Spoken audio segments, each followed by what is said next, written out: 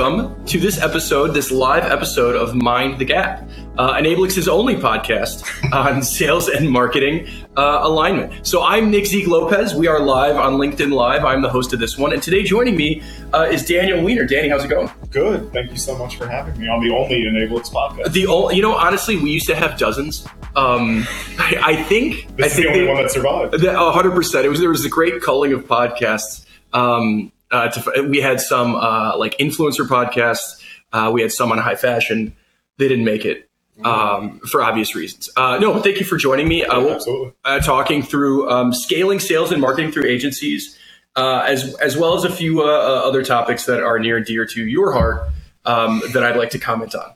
I can't wait to hear. I don't even know what we're talking about, so this is even better. That's 100%. So you thought you were coming for lunch, and this is the podcast. No. So before we get started, could you please just kind of give for the people listening, post haste, what's your background? How did you find your way to where we are, and how did we meet?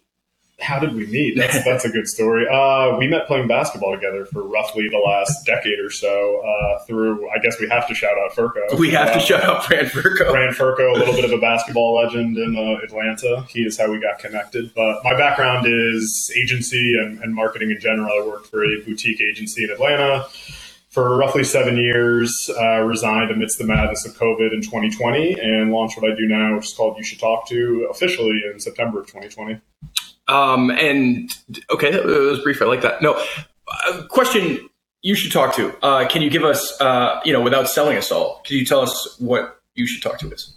You Should Talk To pairs brands and marketers for free with vetted agencies and or freelancers for pretty much any marketing or technology need. So take calls with typically VP of marketing, CMO, director of marketing, talk through needs, timeline, and budget, typically like I am an agency. And then after that phone call, most of the time, we move straight into introductions. I frame up the needs to partners of mine. Once I make the intros, I'm out of the actual sales process. Agency and or freelancer will take over and take the brand through their process and hopefully close the deal. Awesome. So I want to get something I wanted to bring up was around the time you mentioned where you resigned and COVID kind of happened. I noticed you started posting a lot more on the social network at LinkedIn.com, the platform where we are now live. Could you tell me? So first of all, why you post a lot? Why, and then more largely. How do you feel about, I want to say, the growing trend of growing online brand and LinkedIn brand being a thing that matters? Yeah. The short answer to why at the time was why not? I don't know that I necessarily had a goal for it. I think I saw other people doing it, saw that they had developed some sort of following and thought, I can do that, and figured I'd give it a shot. Didn't really have a clear goal in mind. I just knew more people were online than ever before due to COVID because we couldn't do anything else. What was the second part of the question? How do I feel about it in general? Yeah. So, because I think that you can only do one question at a time. Well, I understand. Yeah, we're in a serialized fashion here. No. Well, so I think that kind of brand building of like just post is becoming more and more of, I want to say, the norm, right? Everybody's trying to get their salespeople to do it. Yep. Everybody's trying to get their marketing teams to do it. How it's reflecting on where it is now versus where you started. Do you think people are just getting more savvy at what it can do? And how do you reflect on the difference there of what it is today, where everybody's kind of posting? Yeah, I think it depends. I mean, for me, the main goal that has developed over time and is probably my main goal now, which I think makes it easier for me to do what I do, is just visibility in general. When people see you more often, they think of you more often, and it's hard to tie like a definitive, this is what happened because I posted on LinkedIn, but there's just more activity in general. There's more people viewing your profile, wondering what the hell you're doing, and eventually, hopefully, people wanting to reach out. The reason I said I think it makes it easier to look at it like that, for me at least, is one of the things that I oftentimes loosely disagree with like a lot of the LinkedIn people who are significantly larger than myself on LinkedIn is, that you always have to be providing value. And the word value, people love that word so much. And it's, for some of them, if they can create something like super amazing every single day, like I'm impressed. It's really hard to provide value every single day. Also, value is one of those words that means something significantly different to everybody. So I make my main goal to just kind of, it's one more thing to check off. Typically in the mornings, I wake up. It's one of the first things I do. There's not a huge strategy behind it, and I just write. It gets the creative juices flowing. Well, I think I would say that kind of contrasts with what a lot of people say to do, right? I see posts of, Sunday night, think of the topics you want to talk about, write out your post. It's easy. You just kind of go spontaneous? Like you wake up in the morning and you post? For the most part, yeah. I take screenshots of stuff that like loosely inspire me throughout the week in my phone. And I also have the Notes app where like if something comes to me, I'll like jot down a quick note, but I don't know if I've ever created like the actual post in advance. No. I think the thing that drives me crazy is there's almost like a bisection of LinkedIn as a social network and LinkedIn is a place where you're selling to people who can give you money. And I think LinkedIn's I think we're all trying to figure out what it is right now, but it's, I see a lot of people posting about, I saw something the other day, how they said, if you want to be successful on LinkedIn, you need to be posting on the weekends because that's when executives are actually checking LinkedIn. And like, yeah, but like, what do we do? Like, we're waking up early to post on a business social network to like get attention. I feel like there's a difference between what you said, creating interesting or valuable content and trying to sell. And I don't know that the motivations are necessarily aligned. You've called it the game before. Is there a game to LinkedIn or I don't know, you go past LinkedIn, TikTok, whatever that is. Is there something more than that?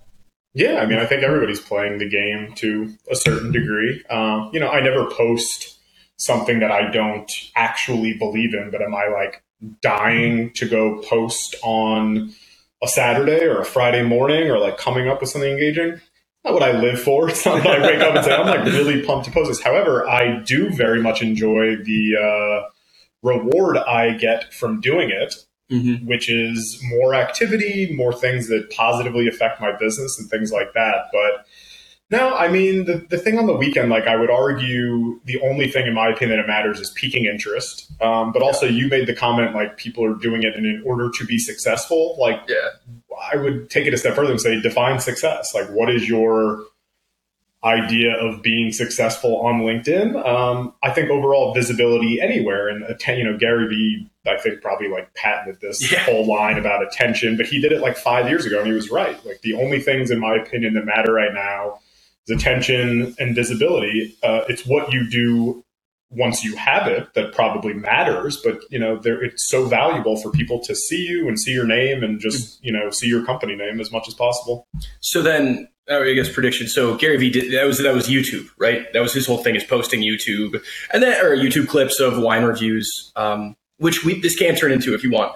That's what this is, right? I think I've got a cheap Pinot Noir somewhere if you want to house that. But so. Kind of as we wrap up the topic, LinkedIn, big right now, obvious reasons, we're on it. Are there places where people need to be thinking about more? Just like let's say you're growing your brand, because I see it the way you describe it. I see it in the way that people have always done this in real life, right? If you take the internet away, you're still trying to be a person that people want to talk to and be a thing that people find interesting or important. I don't think many people in real life think about other people in the way of, does this person add value to me? So I think that's kind of a veneer that LinkedIn has put on it. But outside of LinkedIn, are there places where, is this just everywhere? Like your social medias need to be, your online presence should post back to whatever you're selling, or are there places to do it and places not to do it? Like, don't do it on Facebook, do it on Twitter. What do you think? Yeah, I mean, depends on a lot of things. I'd say like time and resources, right? If you're I'm a one person operation, LinkedIn is a low barrier of entry. I can do by myself. I don't have to pay somebody for it. If you have the resources and time to be everywhere, if this was 5 years ago, I would have said be where your audience is. I think it's naive to say that a little bit now, just based on how the internet works. If you can be everywhere, I don't think it's a bad thing.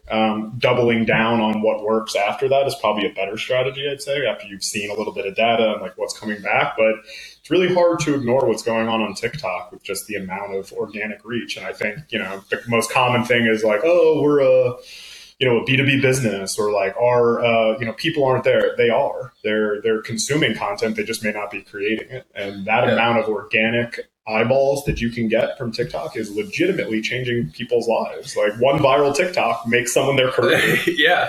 Well, there was the guy that just, there was the guy in the Super Bowl commercial where he just does this. That's his whole thing. He does that. So question for the live stream. How important is it to ask you, how important is it to be unique in your personal brand? Like find something that other people are doing versus being authentic. If you could almost think like a lot of people that are authentic are unique, not a lot of people that are trying to be unique are doing it to be authentic, right? You see, you see the number of people where you're like, oh, you're doing this because it's kind of like a Chris Walker thing, right? Or you're doing this because it's kind of like, you see that. Follow up. I don't know that using the BlackBerry on the stream helps or hurts. But we did get a call out for that. Did BlackBerry sponsor this? I don't think they sponsored it. We did get a question about it though. Oh, why is that showing up on mine? I don't know. It's probably the Wi-Fi that you're connected to, or that I'm hosting the event. But the question then. So let me. There we go. Let me echo back to that question you had on that we had on uniqueness. Do you like? Is that a thing that like people should like? This is my like almost like a mission statement. This is my personal brand. Here's how I'm different. Like, and where does that go? Is it possible to be unique? I think the easiest way to be unique is to create a unique point of view. There's so much content out there, which is an easy place to start as well. Like, I think that was the biggest misconception I had at the beginning. I was like, oh, I have to sit down and write like all of these like crazy unique posts. You can just borrow what other people are saying and give your own point of view. That I think creates the uniqueness. I think like, at least for me, like friends and people I know and people I do business with say I have like a unique tone and voice, which, like I curse sometimes in it. Not that that's like super unique, but I think that gives me a unique tone and like what you can expect. It's more conversational. It's how I speak versus, some like different person. I would argue if you read a post and you actually knew me, you'd be like, yeah, that's kind of how Danny like talks in general. Yeah. All of these answers are, it depends, I would say. I think the most important thing to being unique is telling a good story. Mm-hmm. If you and I told the same story, it would be different and each would be unique and probably attract a different viewership. And then somebody would say, Danny sucks at telling a story, and some would say Nick sucks at telling a story. I think you kind of, the reason I'm so big on consistency is because you kind of end up, I think, where you're supposed to. You do this like I have every day for 2 years almost. Mm-hmm. You meander into like the group of people that you're probably going to interact with and like do business. And some people are going to be interested and some are going to hate it and some are going to like it. Some are going to make fun of you. It's I think that makes it easier once you realize like just start posting and see what happens versus having some grand, plan. I think that's the thing not enough people talk about is getting roasted in the group chat for something you put on LinkedIn. Has it ever happened to you? Yeah. Okay. Yeah. Right. Nobody talks about this. That's going to be my next LinkedIn post. Well, I still have friends a lot of time be like, "Oh, it's like the LinkedIn influencer." Yeah.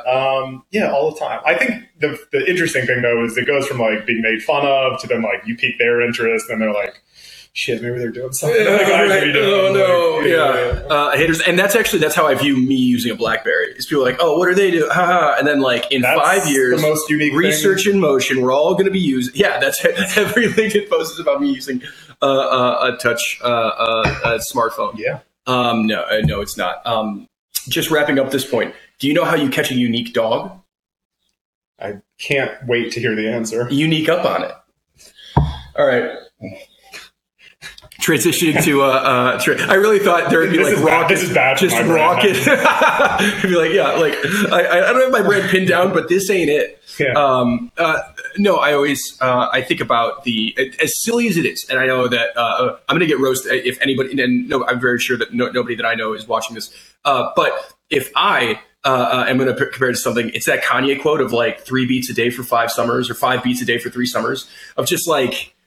Just keep going. Just keep going, and some of it's going to get good, and some of it you might write a book, or some of it you might get, It's also, I find like the reason I say like I'm so big on consistency, there is no rhyme for a reason I have found, which used to be like maddening. I was like, oh, eventually I'll find like some sort of trend. Like if I post about this, there are posts where I'm like, oh, this is brilliant. And I push enter and like 3 people comment on it. And then I post something that I think I'm like, oh, this is dumb. I just wanted to get something out today. And like people go crazy, people go crazy in comparison to the 3 like thing. Yeah. There are still people. It's amazing. There's I'm trying to think of his name. He just became head of social for who was it for? If you're gonna name drop, you got to know for the name. Morning Brew. Can't think of his name, but shout out to him. Joe Coffee. He posted something on Instagram the other day about how LinkedIn was wild, and one of his posts had 6 million views, I want to say, in like a day and a half or something. I have a post that gets like 10,000, and I'm super excited. So like there are definitely levels to the posting game, I would say. No, that's like Super Jack Appleby. Jack Appleby. There we go. There we go. Well, we got the name. So let's move on to another topic. So let's talk a little bit about what you've pivoted your career towards, because I think it's really important in sales and marketing.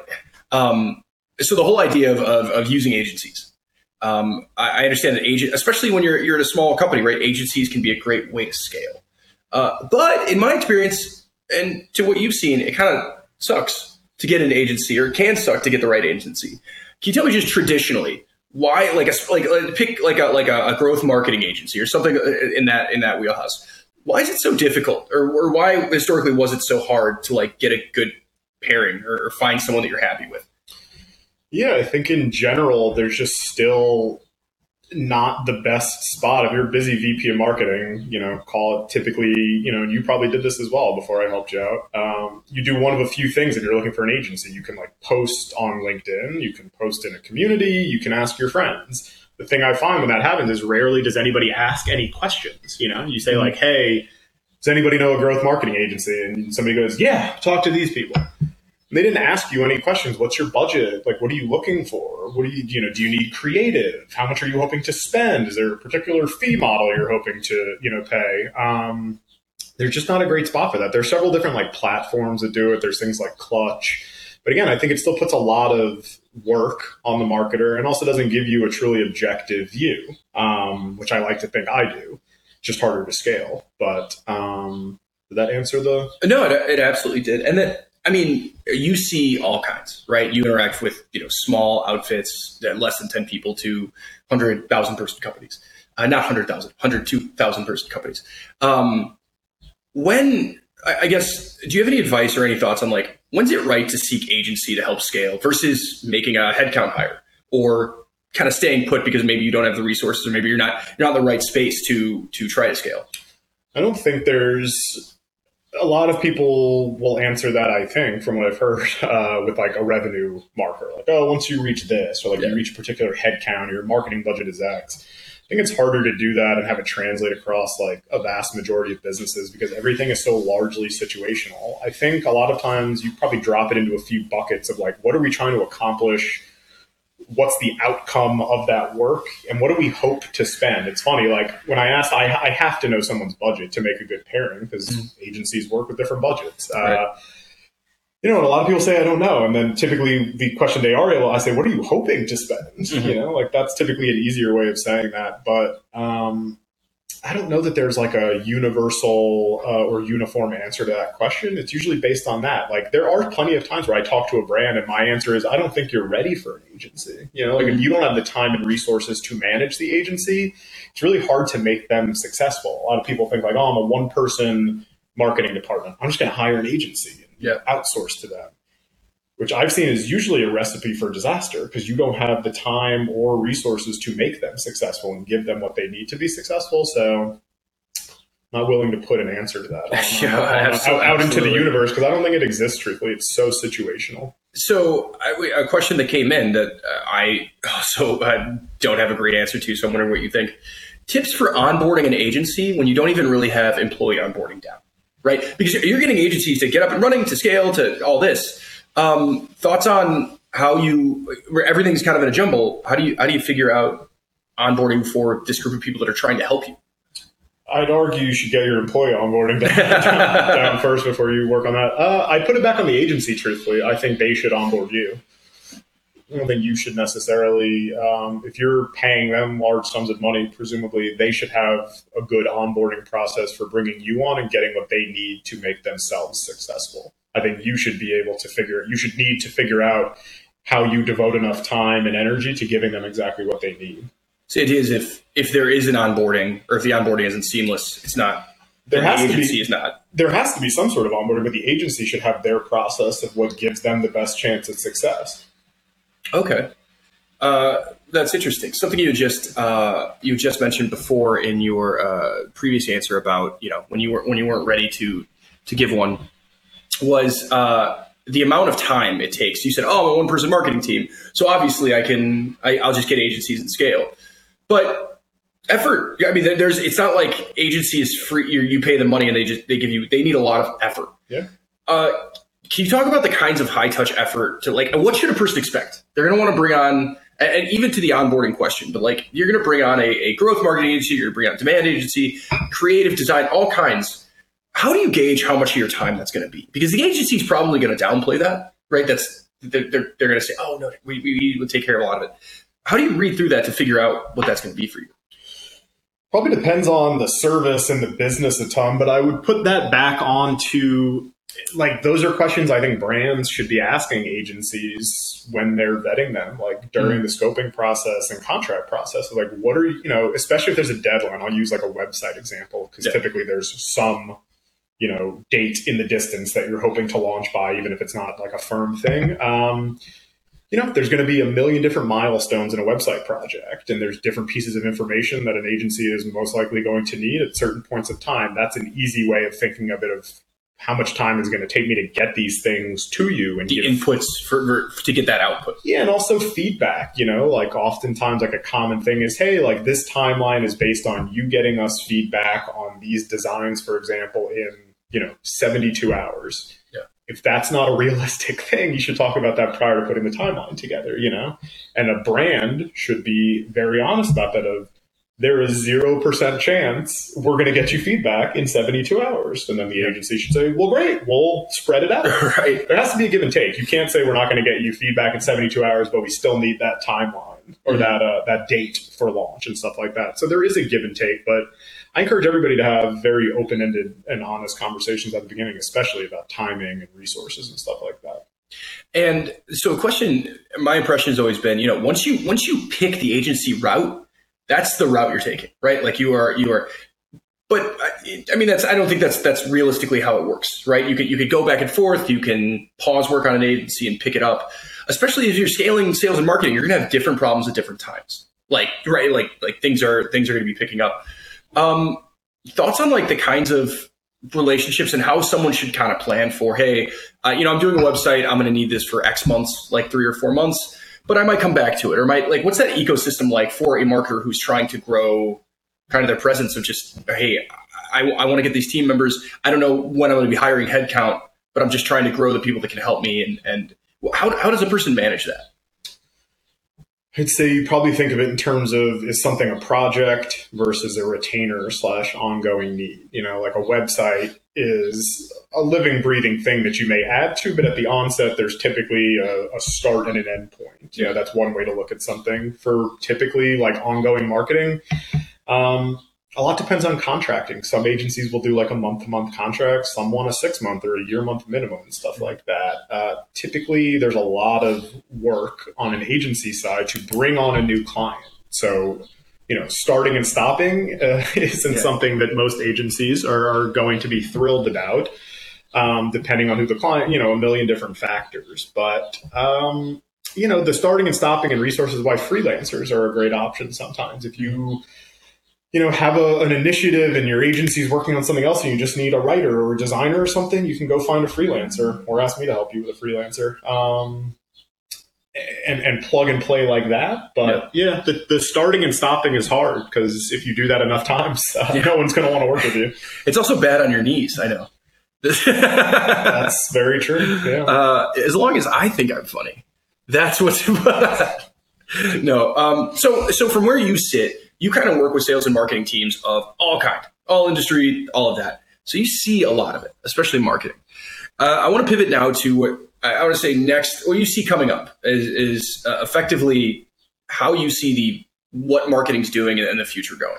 Give us a few thoughts on like what is effective marketing, and where do you think the sales and marketing, either through agency or in-house, like, do you have any predictions for what the next 5 years are going to hold? Whether it be, we talked about brand building, we talked about scaling through agency. What are your thoughts? I think I've never seen a better time to be a freelancer, actually. It's really super difficult to hire right now, and a lot of, on one perspective and one point of view, but especially in the marketing and like creative space, a lot of people just don't want full-time jobs, and they can go be their own boss and be a freelancer and take on those clients and stuff like that. So I'm going to pause right there. So let's say I'm a successful demand gen marketer at a B2B company. What would I do? How do I start being how do I start that process? Do I really talk to somebody like you? Do you quit? You just quit? Like, that's it? Do you set fire to the ships? Is there a way to see if it could work out for you? Like, I think I was talking with a writer about this recently. I think it's really hard to give it a fair shake and know what working for yourself as a full-time freelancer will be like unless you do go full steam ahead. That is obviously significantly easier for me to say when it's not my own financial situation in life. I would dip my toes in. I would pick up a client or two and see how it goes and stuff like that. It's a lot of the times the economics work out better for a freelancer where you can take on a couple clients and make more than you do as a full-time hire. You get to write off a bunch of stuff. Taxes are typically more beneficial in that scenario, but it's not for everyone, truthfully, like not having a steady paycheck, having to deal with collections. I mean, there's a million things that go into it. So speaking of freelance, a thing that I think is more and more popular is everybody and their brother saying, "Oh, how should I know if my freelancer content creator or my writer or my designer is doing well?" And they say, "Oh, well, you should see, does it bring in revenue?" I don't know. That's an opinion I see a lot on LinkedIn.com, but I don't think that's really realistic for a lot of cases. I don't think like you can tell revenue within the next 30, 60, 90 days. What's a way to know if it's work? Is it literally just person to freelancer fit? Like, what do you think about a freelancer saying, "Hey, I help drive revenue, and that's what you should measure me to"? Is that realistic? No, I mean, I think like attribution is a muddied word that everyone strives for, that you waste time trying to get it. Depends on the service too. Like if you're in a creative space, say you're a writer or a designer, can you tie a blog post to revenue? Probably not. Yeah. Are they doing well? I'd say, did they do what you asked in the time you asked them to do it for the amount they said they were going to do it for? Like, to me, that's the measurement of success in that scenario. You can't put too much onto a freelancer in that scenario. If somebody is running like performance marketing for you and Google ads and things like that, easier to tie to revenue, of course. Right. But no, I mean, I think success is it depends what you define success as. But truthfully, like on the creative side, I'm typically telling people to find somebody that they mesh with. As a writer, as a designer, you're asking somebody to sit and have a conversation. You spit out a bunch of information and they go, "I know exactly what you're talking about," and then create something that doesn't exist, hand it back to you, and you say, "Yeah, that's exactly what I want." Like when you think of it like that, that sounds really hard, Yeah. And especially if they get it on like the first or second try, like what's the value in that? It saves you a bunch of time and energy, but I can't tie a dollar amount to it. Yeah. So there are certain things that are probably tied to revenue, and then there are certain things that are just make your life easier, which is harder to equate like a physical dollar amount to. So going back to your point about becoming a freelancer or whatever that is, you burned the ships, and I think the pandemic made that easier for you. COVID burned. Yeah, exactly. COVID burned your ships, right?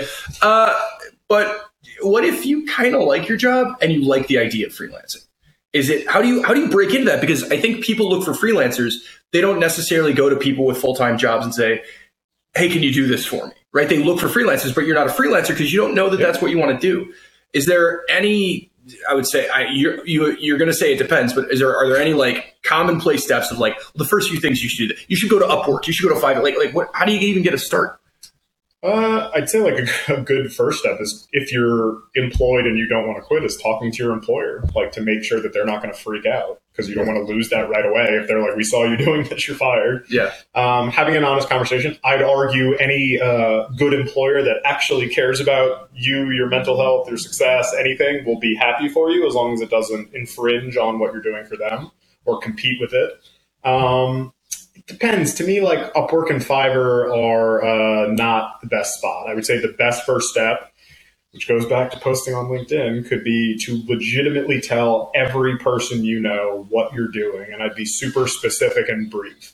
I would send it to your network. It could be an email. It could be whatever. It's, hey, I'm doing this. If you know anybody who needs X, Y, and Z, I would love to chat. And I'd be super appreciative if you could make those introductions. Your network and people, my entire business is built on my network. The people who actually like and care about you will want you to be successful and will be willing to do that type of stuff. And the people who are not probably don't care about you anyways. So, yeah. And if you don't ask, the answer is always no. That's right. You miss 100% of the shots you don't take. Wayne Gretzky, Michael Scott. Yeah, you get it. Okay, so before we wrap up here, is there anything that you have coming up that you want to point the people to? Anything in general that you think people should be checking out right now? This is your time to plug.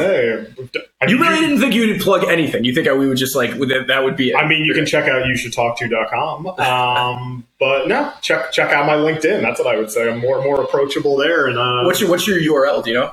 LinkedIn.com/in/Daniel Weiner. There we go. Is there a dash? Daniel dash? I don't know. I'm pretty easy to find. I think the business is called You Should Talk To. It's a quirky name. You got to find it. Anything I'm excited about? Yeah. My parents are taking their first flight in 2 years and like a week and a half to come visit me. So that's exciting. That's nothing to do with work. Did you make an event page for that? I think those are the only two people here. I think my parents are probably watching this LinkedIn Live. So. That's right. 2 of 10 million, as you said. That's even better. What are you excited about? What am I excited about? So coming up, not this Thursday, but the next Thursday, we have an episode of Mind the Gap. Danny Weiner. It's going to be that episode. Oh, that's actually launching. You can find it on Spotify, Apple, Stitcher, wherever you find your podcasts. Awesome. I'd say other episodes of Mind the Gap. Realistically, no. We've got a lot going on here, but when I think about the next few months, my mind goes to I've got my daughter. My daughter's learning to walk, so check out that footage at some point. That's gonna be hot. Maybe you'll get phone service. And that is our episode. You come for the BlackBerry. We got to wrap up. No. Hey, thank you very much for coming on today. Thank you for having me. Thank you, everybody, for the questions and the comments. And hope to do this again soon. Likewise. This has been Mind the Gap, a podcast about sales and marketing alignment put on by Enablix. My name is Nick Zeke Lopez. Thanks for listening.